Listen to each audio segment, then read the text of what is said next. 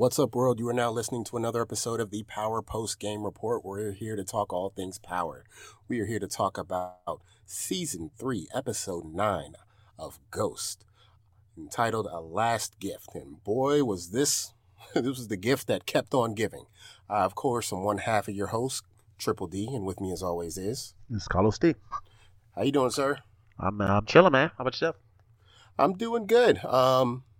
This was a crazy episode, and despite people having a terrible lack of self-control during the quote unquote leaks, nothing got spoiled for this week's episode or next week's for that matter. How are you feeling? Oh, I'm good. Yeah, those leaks, I don't know nothing about them. I kind of stayed away from them. I heard they leaked some stuff, but I don't know exactly what it was leaked. I don't know if it was the whole episodes or just bits and pieces. Word on the street was the last two were somehow available if you had like a Fire Stick. Oh, to watch the whole thing? Yeah. So there's a couple of people who have finished the season already. Oh, yeah, I know they try to talk about it in our group message, but I had to shut it down. I've seen a few people on Facebook talk about how the episode we're going to discuss tonight was so good that they're going to go ahead and watch the season finale, which I was like, I don't know, more power to you, I guess. Who knows? Maybe us doing this podcast is what keeps me like on the straight and narrow. If I had access and we weren't doing this podcast, I'd watch, but I probably wouldn't publicly discuss. So I don't know. Maybe my timeline is they got the picture after I posted my rant about somebody spoiling what happened to Saxe. But nevertheless, to those of you who did see it in advance and were able to keep your mouth shut, good job, because this was an episode. This was an episode. I'm ready to dive in. You got anything outside of that before we get to it? No, man, we can go for it. Let's get to it. This is immediate aftermath. My guess, they kind of touched on it. This is literally the next night, the next morning after the events of Saxe going down, Theo going down, and Effie getting busted, as well as Lauren being made as being alive. We get Tariq going through Davis's office, as well as Cane on his way to find Tariq. And all I kept thinking was, how in the world, the place looked like it was closed. I don't understand how Tariq and Cane were able to get in there. Worst case scenario, I would assume Davis maybe gave Tariq some keys or something so he could get there or something like that. How Cane got in, beyond me. But we got Tariq trying to find anything in Saxe's stuff before the inevitable police search and seizure. And he finds a piece of evidence from the Mecca murder that placed Lorenzo at the scene. And of course, he's trying to figure out how that got there.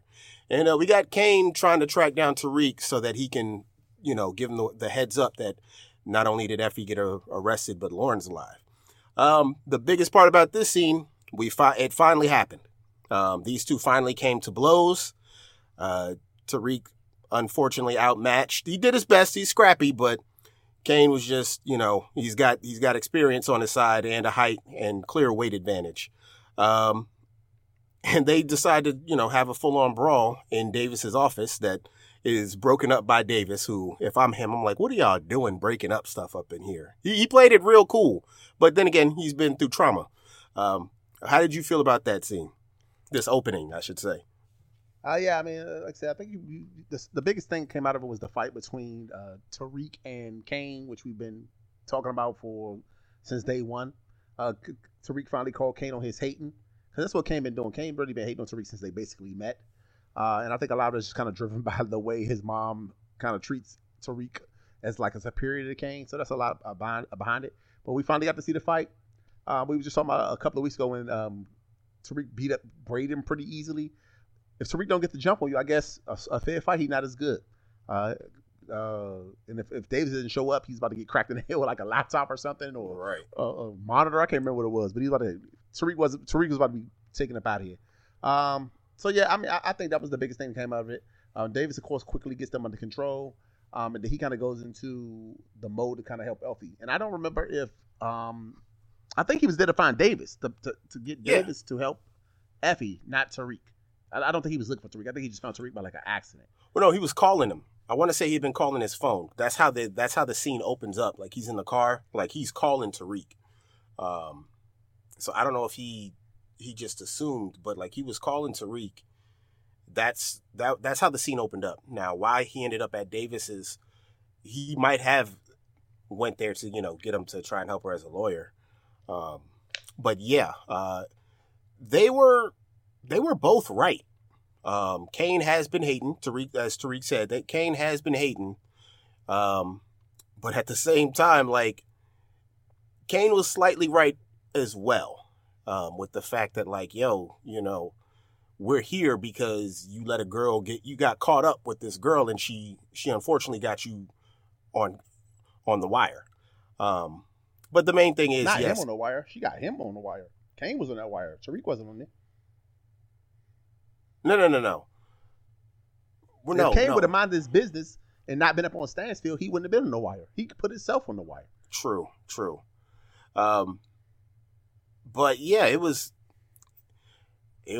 I think, I don't know. I still have faith in Tariq's hands, but it did, as you said, it did kind of validate the Braden fight. Like I said, I think you're never gonna know how much experience a person has. But yeah, man, it was bound to happen. I'm just waiting for the rematch, the inevitable rematch, because it has to happen at some point. Mm-hmm. But this scene gives way to the conversation between Davis and Tariq. Which leads off with Davis rightfully being in pain. We get some great acting from Method Man, and throughout this, we also get them putting the pieces together that Saxe had this paperwork that he shouldn't have had, and Davis saying that like, if they found that, it's pretty much a wrap. So Tariq does what he feels is the right thing, and he snatches that file. Anything on that? And why don't you go into Effie's morning? Yeah, I mean, I don't have a lot more to say on that. I think you kind of pretty much summed it up. But Effie is meeting with Blanca and Sullivan, who, of course, I guess interrogate all witnesses related to, well, not all witnesses, all suspects related to anything dealing with these crimes. And she's not going for it. Like, she's sticking to her guns. She's doing what everybody should do, regardless of whether you did anything illegal or wrong. If the police have a question you, attorney. Outside of that, don't say anything to the police. They are not there to help you. And Effie is not a rookie to this game, and she's doing exactly what she's supposed to be doing. Shutting them down and trying to get in touch with somebody who can actually help her out of the situation. So they got nothing. I do like to see the contrast between her and Diana's interactions with the police.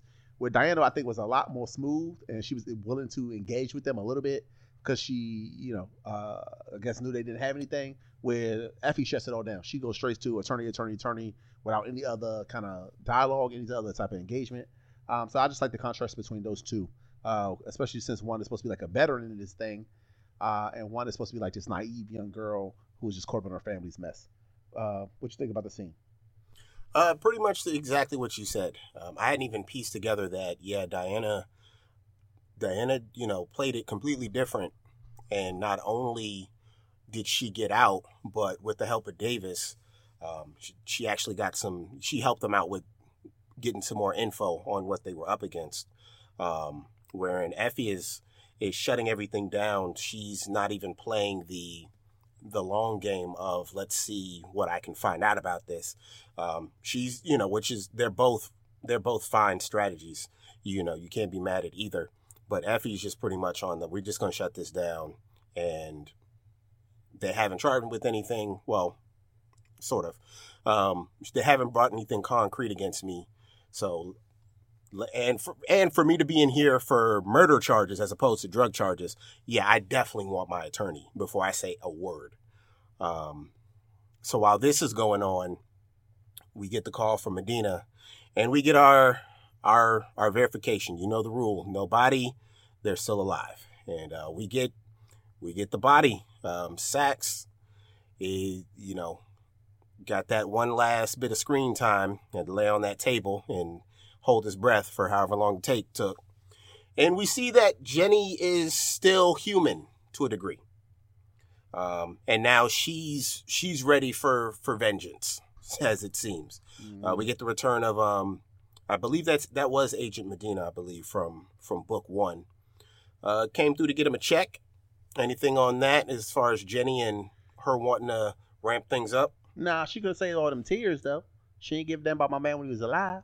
She just told him the episode before she wouldn't give him no protection, and now she want to start boo-hooing. Save your white woman tears, woman. You didn't like that man. You left him out to dry. Now he dead because of you. So Jenny was getting on my nerves in this episode. Now she all like, oh, Saxe, he was so great. And when Blanca was like literally telling the truth about Saxe was a piece of shit, basically, they was all like, well, he was one of us, and he was kind of a good guy, and he sacrificed everything. No, I hate when people do that. If you were trash in real life, or trash in life, if you die, that does not absolve you of all the things that you did that were trash. You're still trash, regardless of you dead. And people are like, well, don't speak bad of the dead. Why? What they gonna do? They dead. They shouldn't have been trash in real life if they don't want to talk bad about them. So I hate when people do this thing where like, oh my God, somebody died, and now they want to cry and boo-hoo about it. You should have treated them better in life. And that's all I think about Jenny Sullivan. She's a mess. My bad. That's a little rant I was going on. It's all good. So this gives way to Cane being on the warpath. Damn near runs over Brayden. Just get out the way, Brayden, you dumbass. I think, and that's, you know what the crazy thing is? He knows that Cane is crazy, but he also knows that Cane likes to fuck with him. That's why I think he was just like, okay, he'll stop. You know, he gonna fuck with me. But like, he damn sure didn't see that door open right. Coming. Laid his ass out. Put him in and that's one of those things, because like he probably, you know, Cane fucks with him so much that he was probably like, all right, nigga, like, I mean, of course, he wouldn't say that out loud. But he's like, all right, dude, like, here you go. Like, can we just get to whatever it is you came here to ask me for? And he's like, oh, bam. It's like, okay, I didn't think you were actually going to do it. You know what I'm saying?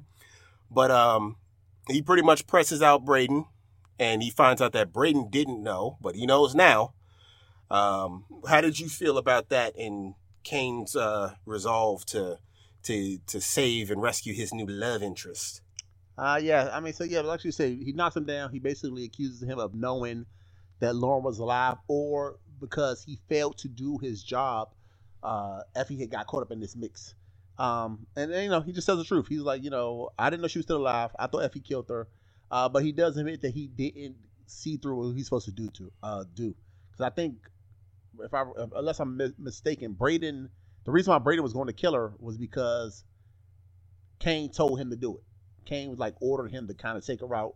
And I know he was just supposed to be helping Tariq get her out of the city, but he was also supposed to kill her. So now he, of course, he blames Brayden for Effie being locked up, because if he would have did his job and not forced Effie to get involved, perhaps she wouldn't be locked up as well. So that was the gist of it. Cane was doing his usual bully stuff. I still think Brayden's an idiot. I'm sorry, if somebody's speeding me with a car, whether he jokes or not, I'm jumping out the way or moving or something. He just stood there and let a door knock him over. But you know, that's my 2 cents. What you think about it? Anything? I pretty much, you know, spoke on how I felt about it. Pretty much just a way to fill in Brayden, and to showcase that, you know, Cane is while, I don't know, I feel like your first order of business should be trying to figure out how to get her out, not run up on your these dudes with guns, especially Brayden. You know what I'm saying? When realistically, you'd just be making things hotter for yourself. If you really care about this girl, kind of like the opposite. Well, not the opposite. The same thing that happened when Diana was in jail. Like, instead of trying to figure out how to get her out, you just out here doing the kind of opposite in the name of that. Mm-hmm. So from there, we get a real quick scene back at the Tejada house. Saxe from the grave, right, going full scorched earth. And the mail move quick in this world. Well, I think that's one of those things where he had it set up like with an attorney or someone. They're like, hey, if I die, get these out ASAP. Sends a letter to Monet that pretty much says, like, look, everything in your life started falling apart when you met Tariq St. Patrick. Which it's not a lie. It's not true. But my jaw was on the ground. I was like, Saxe is grimy for this. But it doesn't stop there. So we pretty much get that being her way of saying that, like, okay, Tariq probably had something to do with something. And Diana immediately hears this and thinks like, well, he's the one that told me to use those lockers. Monet surprisingly being logical and is like, we don't know that. Like, there's no real reason for him to set you up like that, which is true. It's very true. So she's pretty much back to bossing Diana around, temporarily, it would seem. And is like, go find out something up at Stansfield. How did you feel about that scene? And then go to the next time we see Braden. Yeah, I think it was. I think what you're saying is correct. It's like Monet was smart because a Saxe plan is basically to send out these letters accusing people of doing different things. So hopefully they'll infight with each other and just take each other out. But I think Monet's not an idiot. She knew who the letter was from. Because it wasn't, he didn't hide who it was from. Like if it was anonymous, she may look at it a little bit better. But she knew, and I don't think she knows Saxe is dead. And if she does, I don't know how she knows. But she's being logical. It's like it doesn't make sense. Tariq is involved in this is more than almost all of us. He's constantly in the mix of it all. So it didn't make sense. So she was like cautious. Like we ain't gonna believe it immediately. But she did put Diana on a mission to try to figure it out. I don't know why she would send Diana to figure it out. Maybe because she's tight with Tariq and they got a history or whatever. But Diana takes her marching orders and goes on about her way. That segues into the next scene where Tariq and Cane are meeting again. Basically, Cane, not Cane, Reek and is it Reek and Cane? Braden are meeting, and basically Braden is like, did you know about this? Did you know she was still alive? And Tariq, of course, has to admit it. And his dressing knowledge is the reason I didn't tell you is because you guys were the ones who just tried to kill her. So why would I tell you guys that she's alive when you just purposely got us caught up in this mix, got us caught up on all this Rico stuff and trying to take her out? And then the biggest thing that I like about the scene is like finally Tariq is like, look, shit, I'm tired of doing everything. Braden, your ass need to do something if you really want to be a part of this thing. You always saying we brothers and you want to be a partner, you want to be not left in the dark. But when it's really time to get something done, they always look for Tariq to figure everything out, solve all the issues, solve all the problems, figure out all the ways to get him out of these jams. And he finally was like, look, Braden, your ass need to be doing something. So that was the biggest thing that stuck out of me about that, because I agree. I feel like Braden coasts a lot. He's always involved in the fun parts of the job, but whenever it gets time for some tough shit to happen, he normally either I can't do it or he's hesitant, and he just relies on other people to clean up his mess. And Tariq just finally called him on his mess. So what you think of it? I feel like that the head of that conversation comes later. Oh, did I miss? My notes. It comes like he does kind of touch on it there, but the head of it comes later. I'll get to it like when that comes up.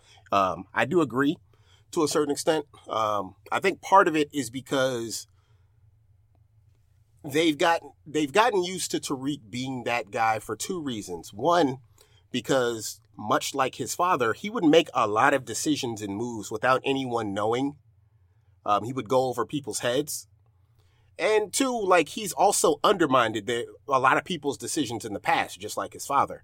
So it's like, and he's like gotten up in people's faces, like, I'll handle it. Like, I'll make the decisions here. So it's like, sometimes, for sure, people need to step up. But also it's like, I personally can't fully fault any of them for like not looking to Tariq. Because even when they try to handle stuff, just like his father, sometimes he just does it because he feels he knows best. So it's like sometimes I'll just be like, well, look, you seem to act like you know everything. So what's the plan? So it's like, but I also understand Tariq being like, look, I don't have the plan always. But the two main things I got from that outside of that was like, one, this man Braden really went to the hospital. He probably got some bruised or cracked ribs or something like that. And two, he just want a day off. And I get it. I totally get it. You don't get them because you in the life now, but I felt that. I'm not going to lie to you. When he said, like, man, I just want a day off. I just want to sit down, play some video games, sit in the hot tub.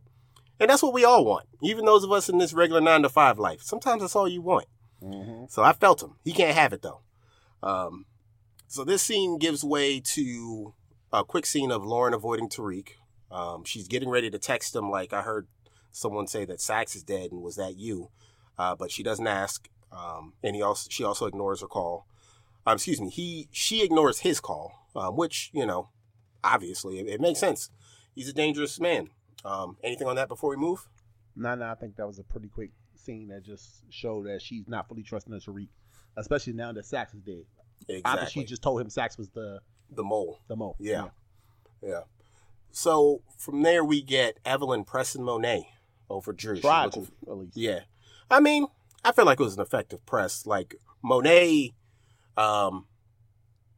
just, blatantly lying, but also trying to protect her son, which you can't fault.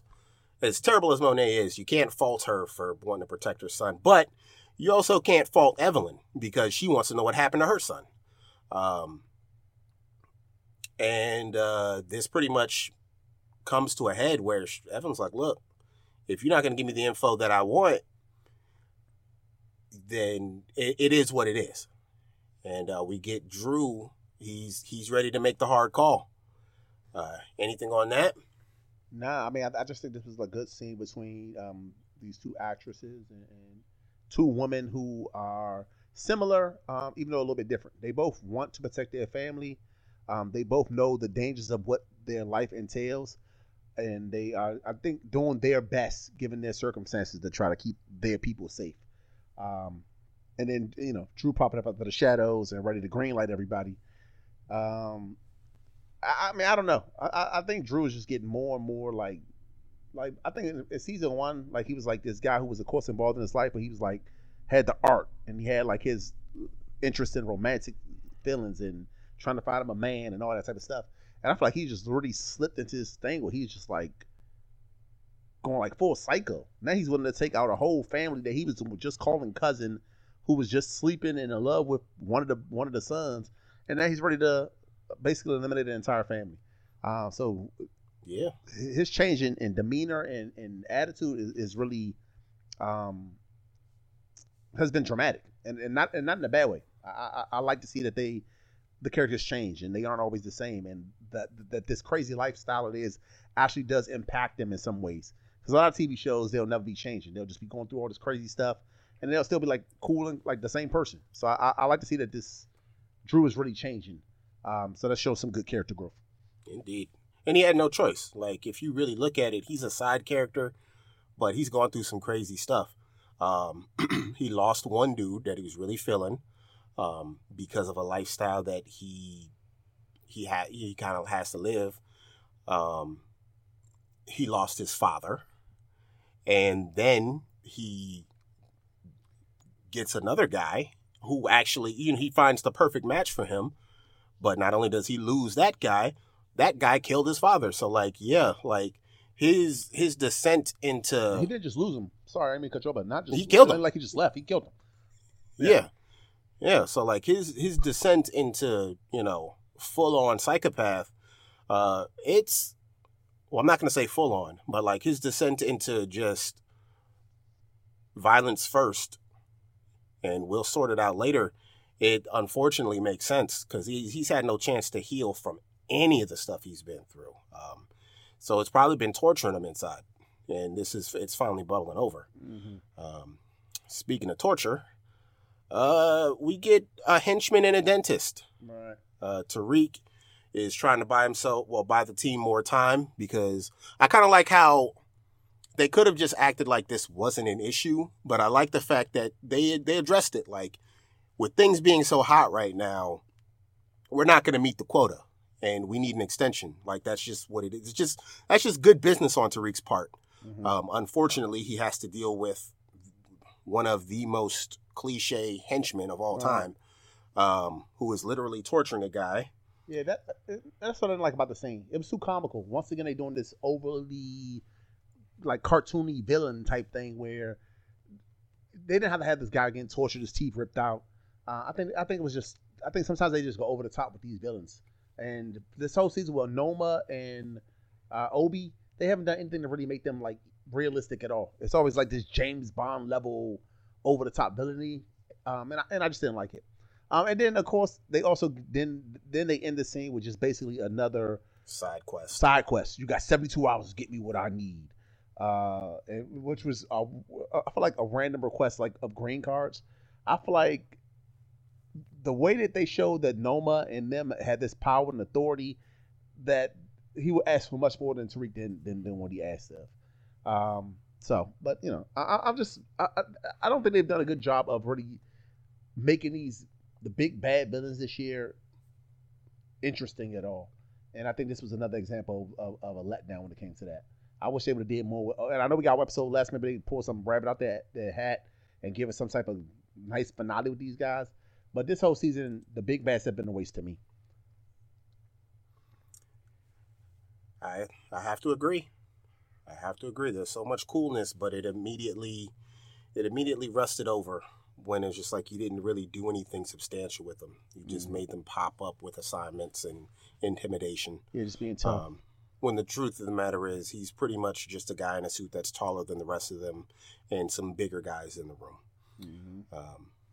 So in order to work on getting these green cards, he enlists our guy Tate, who up until this point, I was like, okay, I could see Tate, his role, if they trim the other BS, his role could be the guy on the inside of politics, where if I need something to help me, like an ends to a means to an end. Excuse me, I had that way backwards. Just a guy to help me out on the other side, and I help him out from time to time. But yeah, I think the way this episode played out, I don't know if there's room for Tate for real anymore on Tariq's end. But he goes and asks him, for the green cards.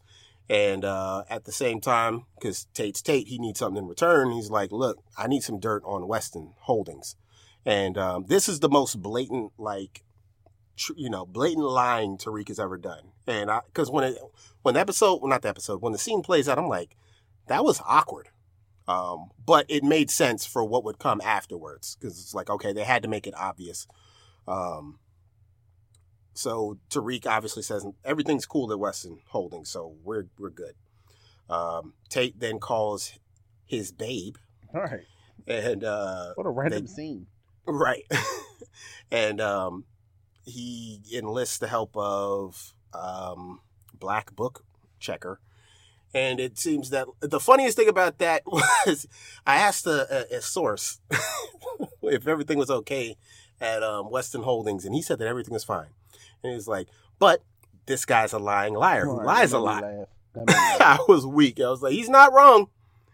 So he immediately goes into attack mode. He was like, I don't have time to wait for Tariq. He played his hand. I know how to read him. So I need to push on what I need. And he wants to take down Weston Holdings.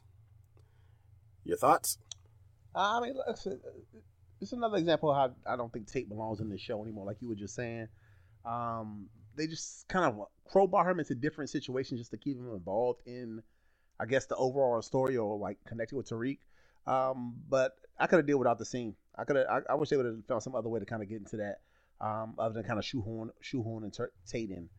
But yeah, I'm ready for Rashad Tate to find some other college kids to bother, because he's not with the flow of the show no more.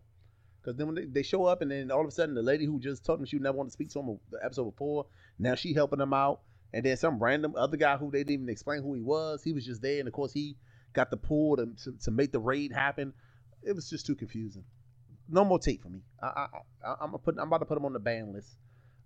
He's as bad as those teachers in the first season, just popping in every once in a while, just to kind of be a part of the story, but doesn't really pay off anything.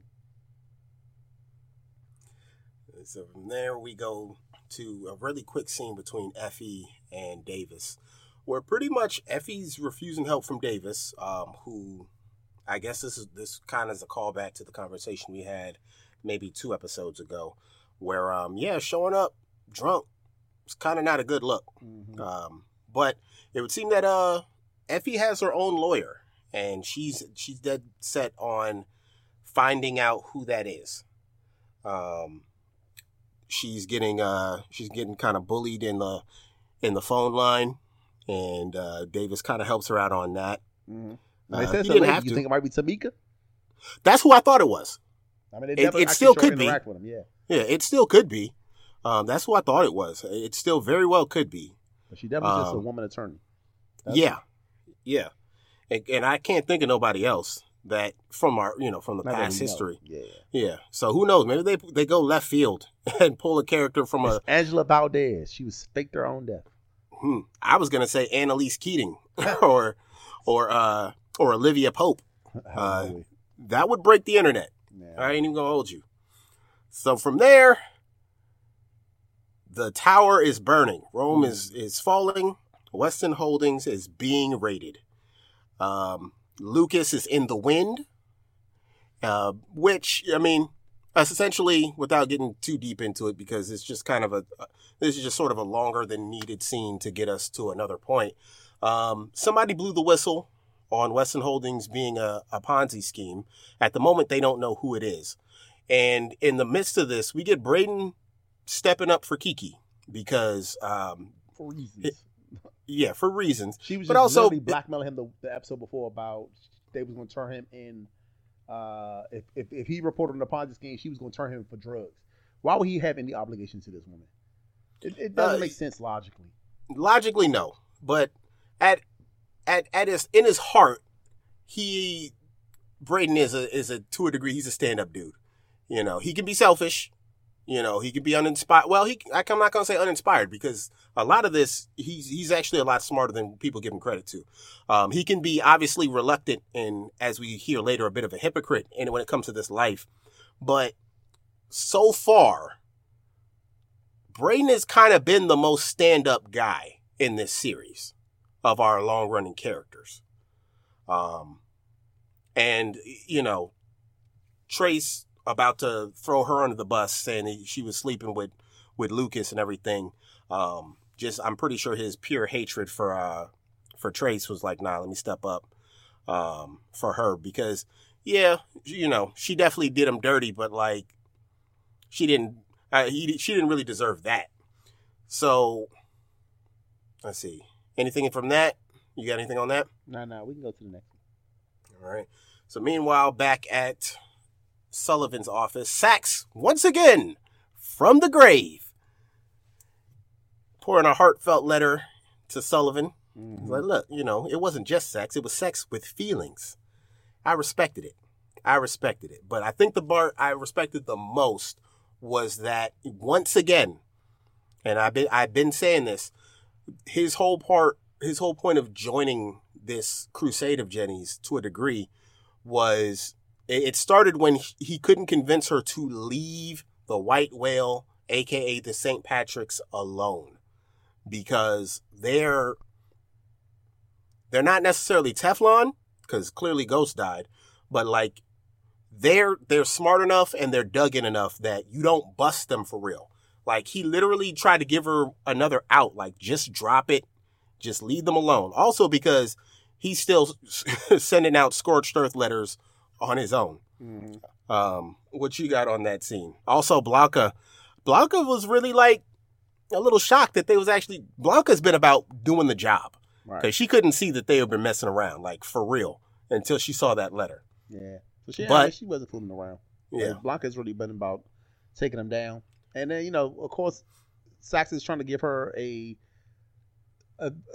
advice he probably gave her in real life. He's been dealing with this family for, I don't know how long, much time has passed, like, in the show, but he's been involved. For us, it's been 9 years of him trying to take down this family in different avenues. And he's like, everybody who's tried to do it, they either end up effed up or more than likely dead. If you think about all the people who was involved in AUSA office is dead now. Knox is dead. The dirty other dude who was the lead of it, I can't remember, Sandoval, I think his name was, he's dead. Angela Valdez is dead. Or they dead or no jobs. Blanca was fired messing around with them the first time around, so she's back messing around with them again. So he's trying to give her some good advice, and of course Jenny went the total opposite. She went scorched earth. She's like, I'm fully committed to taking them down. Dan Saxe's advice, and that's how it's going to be. So I'm sorry, say what? Go ahead and go into Davis. So then we get the next scene is basically Sullivan and Blanca confront Davis. They let him know, hey, look, we know you're involved in this. We know you possibly had something to do with Saxe, It's not some random coincidence that your brother is the person that took Saxe recently after we found out that, or you possibly found out that Saxe was a mole. And then they just get into this heated shouting match in the middle of like New York, where I think they threw some couple of fuck yous. Yeah. Hard Fs. They both going at each other. Davis is still running from his brother dying. Of course, Jenny is still emotional and upset because Saxe is gone. And it was just a real heated debate. And basically, they pull his card in the fact that they were like, it appears you slipped Diana a note. And you can tell he was at least temporarily flustered by it. But basically, he ended it the way he should have ended it. If you got something on me, get me. If not, get the fuck out of here. What were your thoughts on that scene or the interactions between Blanca, Sullivan, and Mr. Davis? Pretty much the same.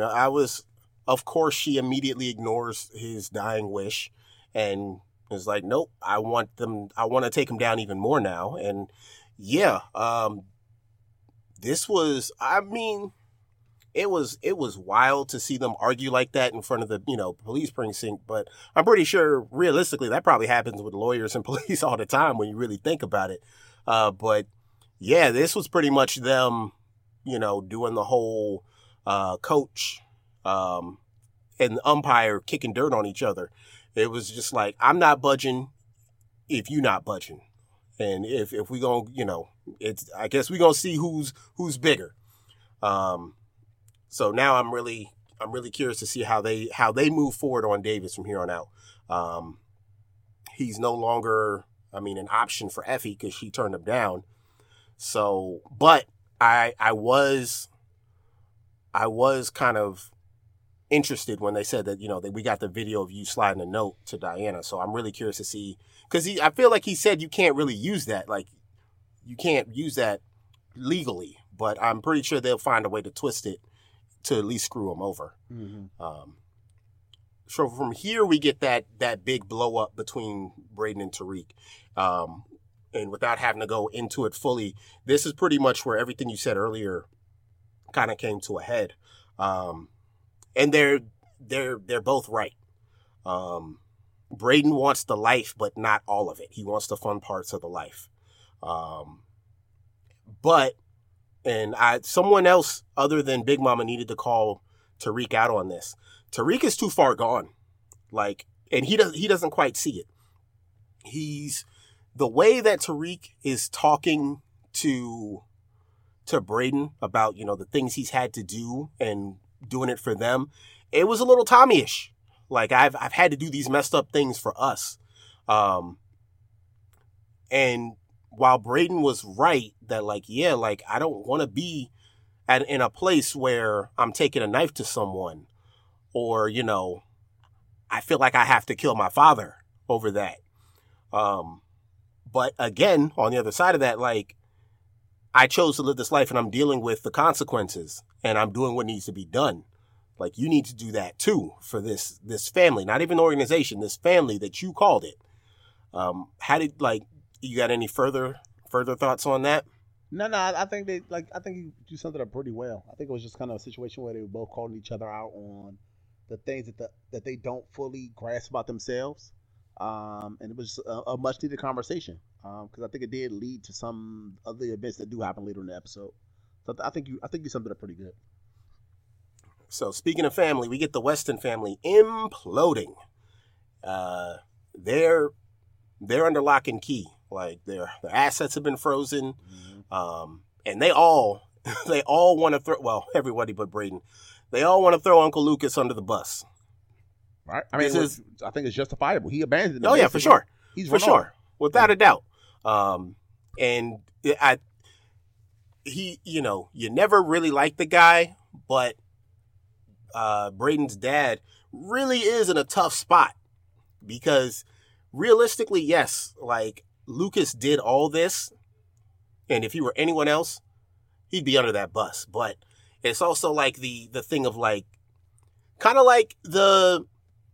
almost the inverse of what Davis and Theo went through. Theo made the opposite choice. He's Theo took the heat, wherein realistically he could have turned Davis in and lived his life and saved whatever he had going. So he's really in a tough spot. He gets called in for questioning. And, oh, man, what did he say? He said right before, this was well acted, but it was a little too on the nose. Literally right before he walks out, he looks at Braden and says, sometimes the hard thing is the only thing we can do. And I was like, damn, that's a cold-ass line. But in the context of everything that's happening, you might as well have put the hit out on Uncle Lucas yourself, because that's how that read to me. Like, you pretty much just repeated Tariq's order to Braden. How did you feel about the way that ended up? And why don't you go to where we find Lucas for that moment? Oh, actually, no, we don't. Yeah, yes. We don't find him. The next thing is him calling the DEA to snitch. So I mean, it was a tough scene with the family, and I think the brother, Braden's father, was kind of doing it out of a brotherly obligation, which is, sometimes we just got this thing where we feel like we need to look out for family, regardless of how they treated us or what they did to us in return. And some people take that family thing so seriously that they will be willing to sacrifice even themselves in the betterment of others in their family. Even though, for the most part, I personally don't buy into that. Because if somebody's trash to me, regardless of whether they're my brother or sister or whatever it is, I'm not gonna feel like I'm obligated to owe them something just because we happen to be born of the same people. But I mean, Braden, at least I think the brother, the fact that he was willing to engage, the fact that he was willing to not just throw his brother under the bus, kind of ties into that. Because everybody, like I said, everybody in his family was willing to do it. The daughter, the mom, even what's his name, Trace. But the brother, Braden's father, and Braden were the only ones a little bit hesitant. So I think they just kind of played out how it's going to play out. And then the next thing, of course, is while Braden was just going to back, Braden was just going to back for his uncle. His uncle is selling him out just to try to get out of a Ponzi scheme comfortably. Right, on the couch, no harm. Gave everything. Gave him Crash Coin, in the penthouse, chilling. And he legitimately thinks he's just going to get away with this scot free. So it just shows you why shows you why it's not always great to just because somebody's family that you feel like you should sacrifice for them, because they will not always do the same thing in return. And Uncle Lucas definitely was not about sacrificing anybody, or was not above sacrificing his family to keep himself out of hot water. Go into Kiki and Braden after that. So this was a quick scene. I don't have a lot of notes on it, but basically Kiki and Braden are just discussing it. And Kiki feels like she is letting her parents down. She doesn't want to get her parents involved in this mess, so she's about to try to go on the run. And Braden, I guess I don't understand his logic as being supportive. He's trying to let her know that everything's gonna be okay. And I think he kind of thought he had some type of way to get them out of it. And I think he really thought he was gonna go to his uncle and play on the fact that his uncle was still a good guy. Did you have any thoughts on the quick Kiki scene? I thought it was nice. We got a little bit of Kiki being fleshed out, just a little bit. She's not a complete sociopath.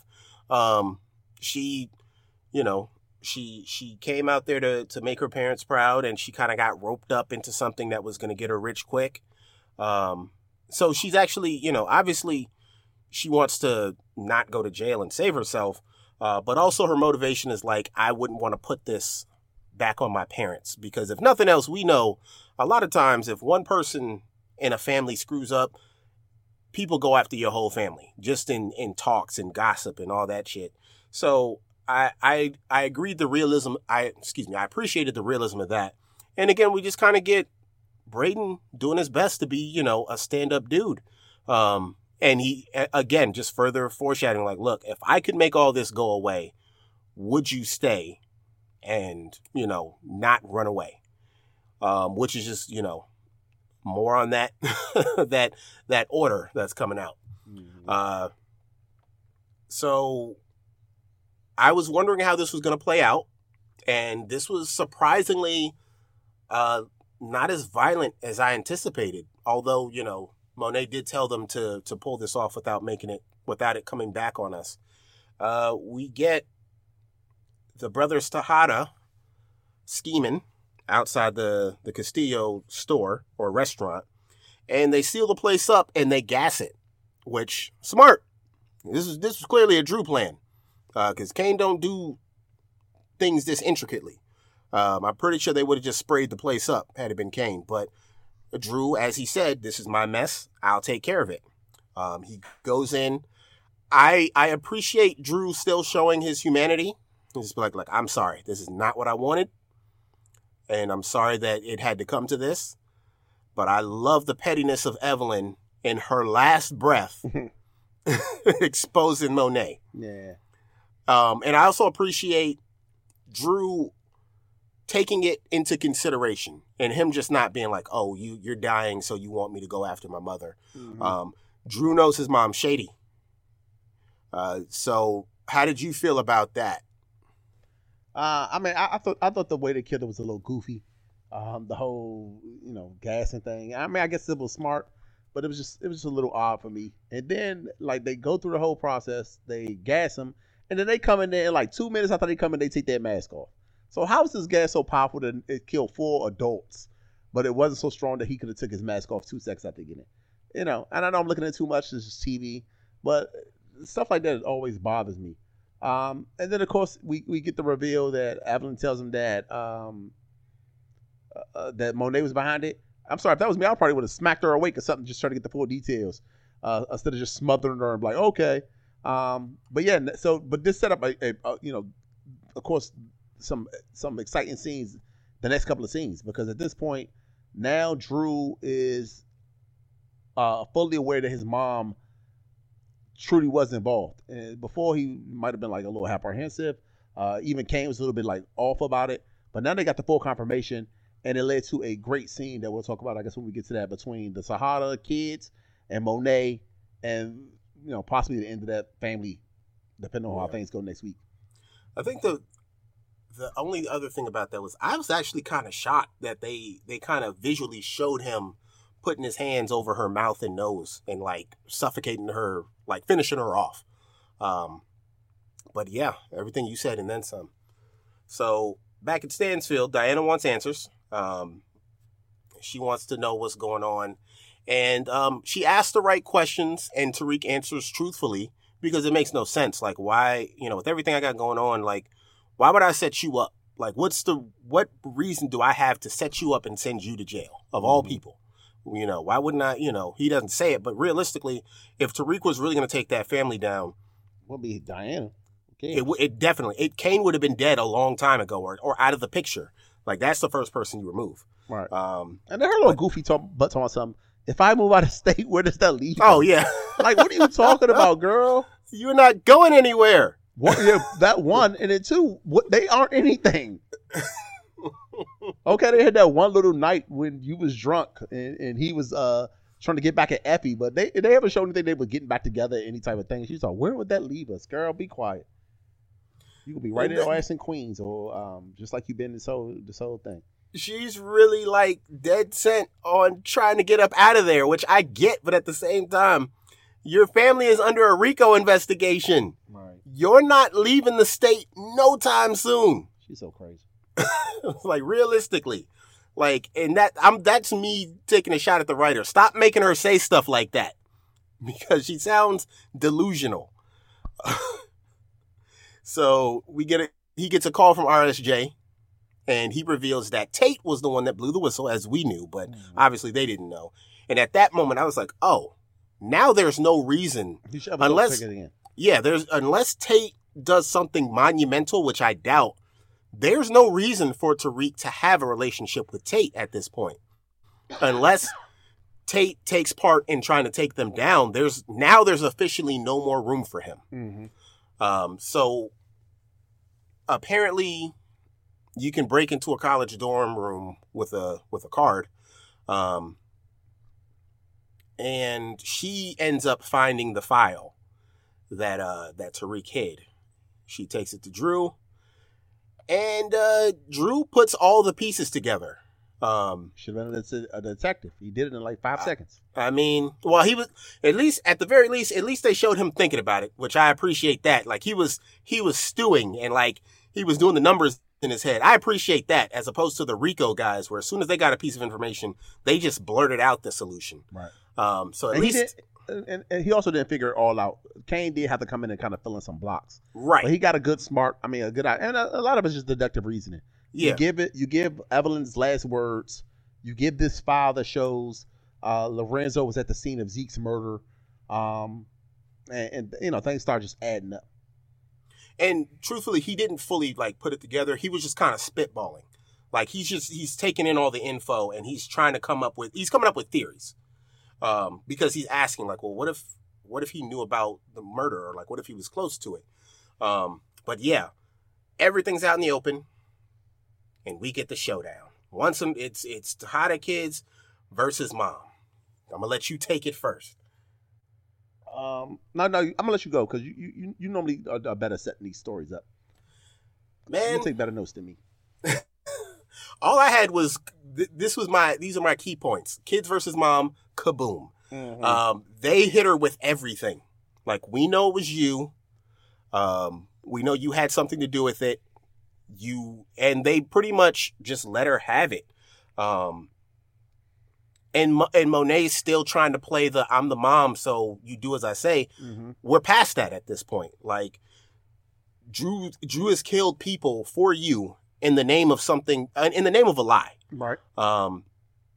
Diana, also fair beef. Like, you alienated us for someone else, and then you had our father killed, and you kind of don't care. You're still making moves out here. And I feel like this was probably the best way Cane played it, where he just kind of sat back and let them get it all out. And we get like just different levels. We get all three levels of anger, where you got Cane just being like, I'm glad this is out in the open, but I'm so tired. Like, I'm gonna let them have it. You got Drew just completely frustrated and just sick of it. And you got Diana, who is livid because she's had her life ruined on multiple occasions, and she's completely done with Monet, and she's ready to go to blows. Right. And yeah, we get a kaboom. Like, the Tejada family has been completely fractured, and this is essentially what Ghost Lorenzo told her would happen. They're gonna find out, mm-hmm. and you're gonna lose all three of them. And we're there. Go for it. It's her own doing. Like, all this is because of her own. For one, she couldn't let go of the revenge. If she'd have just been like more, and granted, I would have been upset too if somebody killed my son, because a lot of she isn't wrong in the fact that they killed Zeke, and she had barely got Zeke back in her life. She was finally at the point where she could have kind of maybe been open about her relationship. Even though that had blew up and it was a horrible thing, and he could be like openly her son, and she could probably try to rebuild their relationship, and then he's taken from her. So I understand all of her frustration. But all she did was make it worse by like doubling down. Like, if she didn't want to be with Lorenzo no more, she should have just like let him go a separate way. But the fact that she manipulated people into killing them, and then manipulated her son into killing somebody he loved, in the name of revenge that she like fostered to start is crazy. And then she wants them to have sympathy because Zeke died, and Diana put it straight out to her. You took our father away from us. Regardless of, like, you would think somebody who was so upset about losing Zeke will understand that you would never want to put that on somebody else, but she did the exact thing and purposely took their father away from them. So I don't know how they ever come back from this. I don't know if next week or the next season, if they all still alive, this fighting the Rico, or this being afraid of Noma, has to keep the family connected to each other. But outside of that, I don't see how the Tejada family could ever come back. There ain't gonna be no more family dinners. There ain't gonna be no more jokes and spades. They done. Yeah, it's a wrap. It is a wrap. So we go from there to outside of Braden's safe house. Uncle Lucas's safe house. When Tariq was texting quote unquote Pinky, did you know who that was? Nah, I was waiting for Pinky Triple X to show up, but she didn't do it. But no, I didn't know. Yeah, I thought it was somebody we may have known in the past because they went out of the way to like make it so that he was texting it. And he was like, "Okay, bye, Pinky." And I was like, "Do we know that person?" So I recognized them as soon as I saw them, but that was the person who helped Davis fence the ring. But I never knew what their name was. So when I saw Pinky, I was like, who the hell is Pinky? And I started to put it in my notes. And I was like, well, let me just leave it out of my notes until we, finish the episode. But Pinky has found Lucas. He's upstairs in the penthouse. And says that, lets him know that Braden went up there a minute ago. Braden is legit trying to save his family. He's even trying to give, again, he totally does not deserve it, but this is kind of that kind of ghost before he met his end, where he was trying to give people options to live. He did it with Keisha.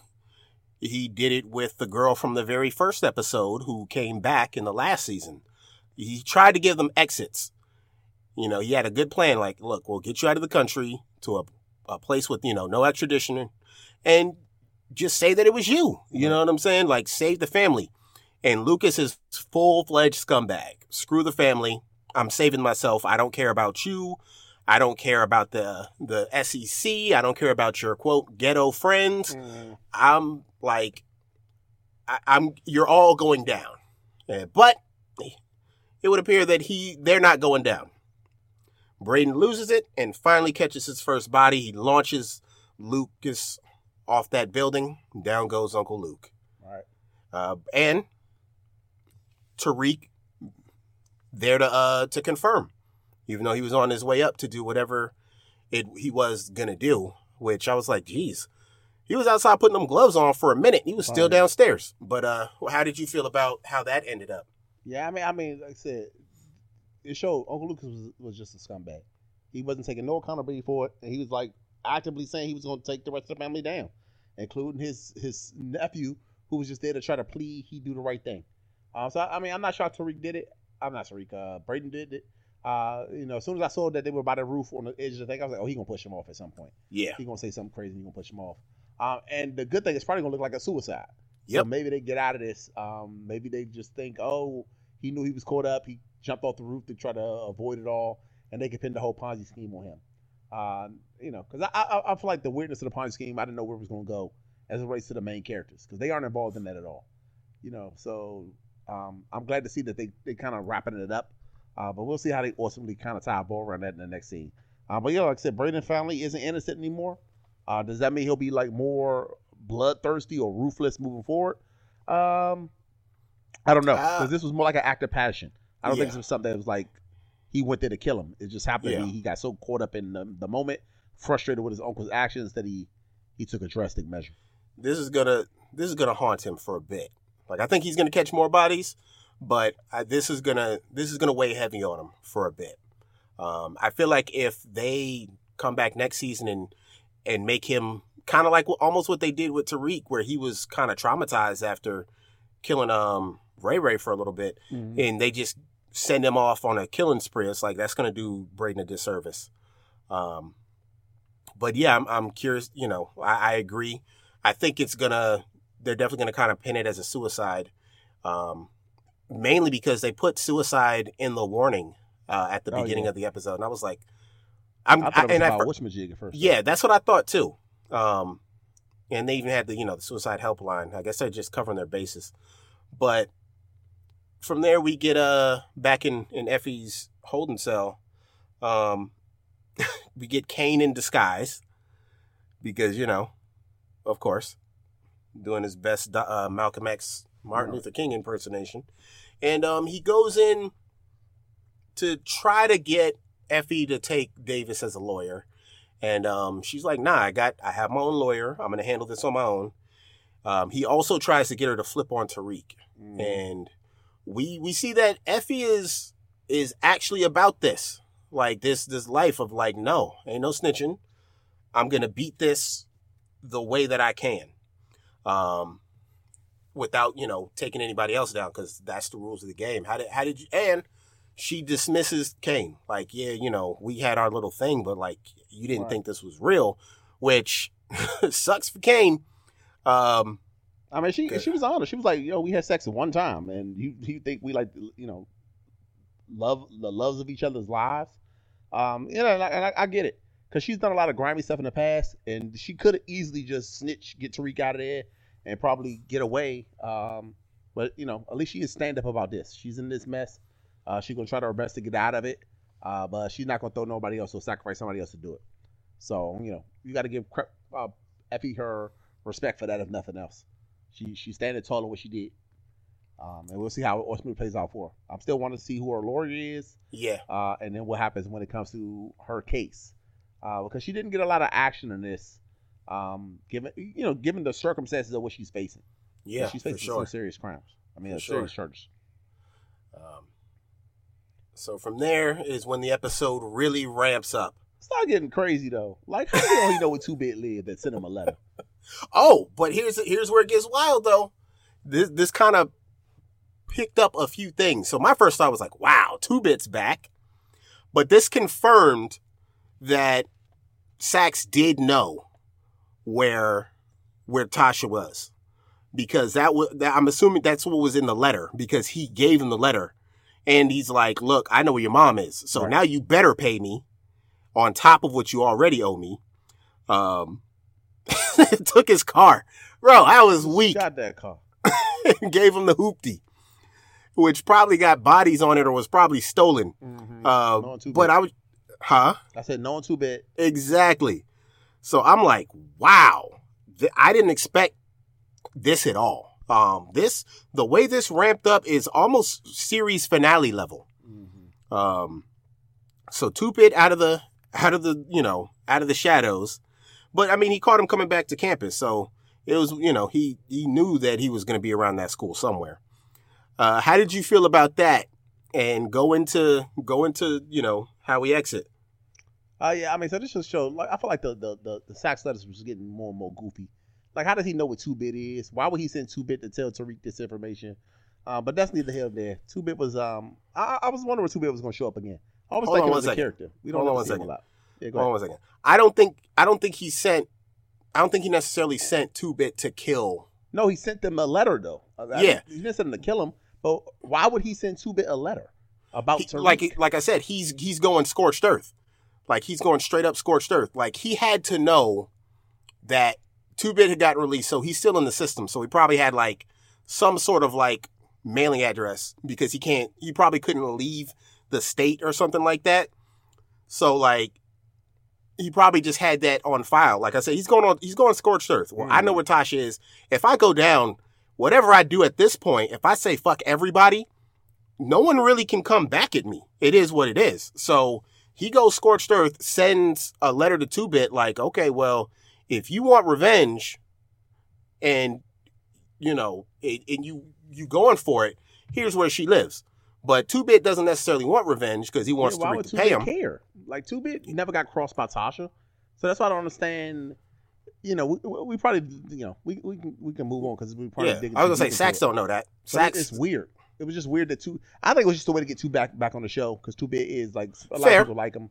Fair. But it didn't really make sense. But anyway, we get that. So 2-Bit delivers the letter. I guess the letter had the information where Tasha was. Tamika automatically takes the hoopty. He's riding. He calls up Tamika. Tamika gets her a little check. Yep. She shows up.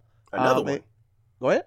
Oh, no, not another one, because we wanted to see her in that episode. You said you wanted to see her last time when Grandma was involved. Yeah. We didn't see her. So we see her this time. She's like, look, I think my mom's in danger. And she's like, well, maybe we'll handle something in the morning. He's like, no, seriously, my mom is like seriously in danger right now. Can you do it right now?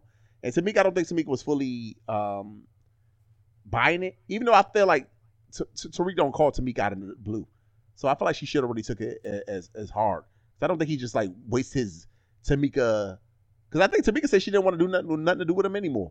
Didn't she say she didn't want to represent him no more? She didn't want nothing to do with him after the last time they had some pretty shenanigans? much. She pretty much told him like, well, yeah, really, like, I think officially she was like, don't call me for legal help anymore.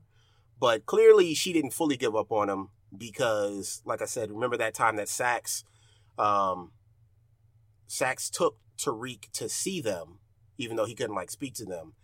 And Tariq was able to work out that deal with Big Mama to go into witness protection too. So she wasn't completely done with him. Mm.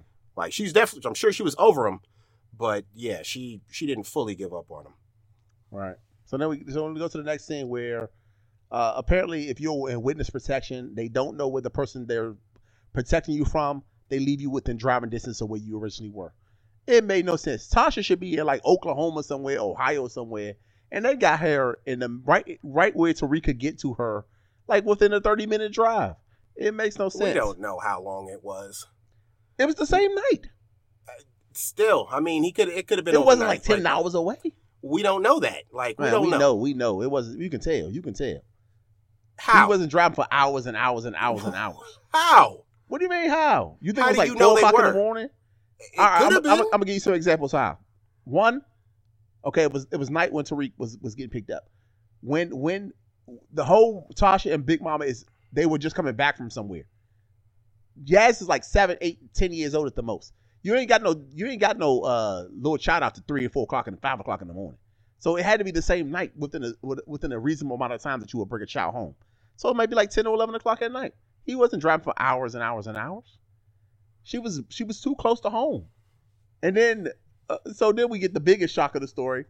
Aside all the other stuff, how far we drive. That's just a argument we having. Tommy shows back up. Yeah. And then he happened to get the exact same. I hate TV sometimes. Like, what's the chances that all these people show up at the exact same time at the exact same place? And why was Jazz out in the street? What was she doing when she ran up to Tariq's car?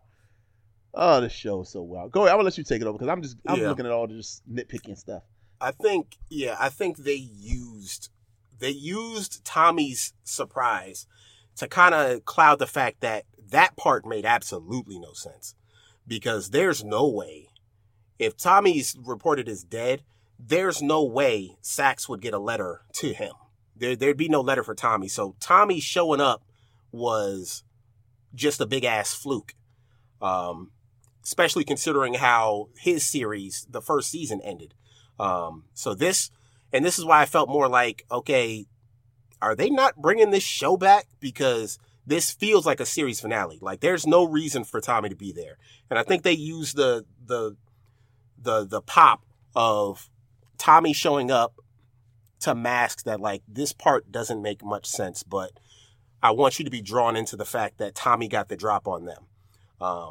But yeah, this is where, yes, it definitely got super stupid, because Tommy pulls up unannounced and just lays down two agents in the front yard. Mm-hmm. So again, this makes no sense. He shout out to Natiri Nutton getting her check. Again, this is one of those things where it's like, we need to build the tension. Yeah, and then I'm very confused as to what happened, because we have the showdown. Tommy's about to kill Tasha. Tariq pops up. He pulls the gun. They both got guns on each other. They talk shit about ghosts, and he killed his father, yada, yada, yada. And then it looks like they both shoot. But then the next scene we see is Tariq waking up in the hospital. And he's not shot. And all they tell him is that he got knocked over the back of his head. So what happened in this scene that is different from how they showed on TV? Because on TV they show like they both shot each other, or at least shot at each other. So how did Tariq get knocked over the back of his head? How did Tommy take Tasha? It don't even seem like Tommy don't seem like he's the type that's going to take no hostage. If Tommy wanted to kill her, he would just kill her right there. Why would he take her away? So I gotta see how they gonna wrap this up next season, because that's how the episode, not next season, next week, because that's how the episode ends. It ends with basically Tariq waking up in the hospital. His mama is missing and gone. Big Mama and Yaz are fine, but Tasha's missing, and it's presumed that Tommy took her. Okay, so I have it played in front of me. They don't shoot at each other. A random agent pops in the back door. Tommy kills him. Tariq goes to squeeze and gets hit in the back of the head. I'm presuming by Tasha. So she just knocked her own son out, maybe? Right. Oh, okay. Tommy doesn't fire at Tariq. I'm guessing maybe she knocks him out and's like, take me, just leave Big Mama and Yaz and Tariq out of it. But maybe I need to watch that scene again, because I thought I swore they shot. No, I remember when the agent comes in and Tommy turns his attention to shot him, and I thought that's when Tariq kind of was about to shoot him. It looked like he was about to. He was definitely about to. Nah. But the weirder thing about it was, like, Tommy mentions Monet Tejada. And that was the part I couldn't figure out. And it just, like I said, it gets super convoluted at this point. Yeah, unpack a lot of this next week to make it understand. Yeah, because I really think that they used the fact of, I think they used what was happening in the scene as a cover for people to not really pay attention to the fact that, like, how this happened, doesn't make a lot of sense. Like, I feel like, and I still stand by it, like, Saxe giving 2-Bit the info in hopes that maybe he'll just go after them and maybe either hurt them or harm them or maybe kill them, even though he doesn't know that, you know, there's no real reason for him to beef with Tasha. Again, this is Saxe from the grave. He's pretty much on a fuck it. Like, I'm just, even if they're just chasing their own tails, it's whatever to me. But after that, from that point on, everything else makes no sense whatsoever. Like you said, we get Tariq waking up in the hospital, and he's trying to figure out, like, how he's even gonna, you know, get caught up to Tommy, where Tommy is, how he got there. And there's still a Rico. Mm-hmm. And there's no more problem. Yeah, exactly. So yeah, there's still a lot going on into this final episode of the season. And I feel like it's going to be a doozy. So overall, how'd you feel about the episode? I mean, I thought it was a strong episode. It had some stuff I of course I didn't like, but that happens every week. But I think it was solid. I think it has me very intrigued to see how they close this out. You know, what they do as far as a lot of the outstanding things. Tasha and Tommy, the Tejada and the Tejada kids and Monet. So we still got Lauren floating around. We still got Effie in jail. So I think, and we still got No Man Obi out there being the big bad. So I think it's a lot that they need to resolve. And granted, I know they aren't going to be able to resolve everything. They'll have some type of cliffhanger that's going to carry us over into season 4. So I think they already have said they're going to make another season of this. So I want to see what they can wrap up, because I hate when they leave too much stuff open for the following season. Some stuff you do got to close the door on. So I'm curious to see what they do. What's your final thoughts? Did you give it a grade? I will give it a B+. Fair enough. I'm also gonna give it a B+, just because it would have been an A-, but that last, like, thinking it and saying it out loud, that last 5 minutes was realistically, real time, it was exciting.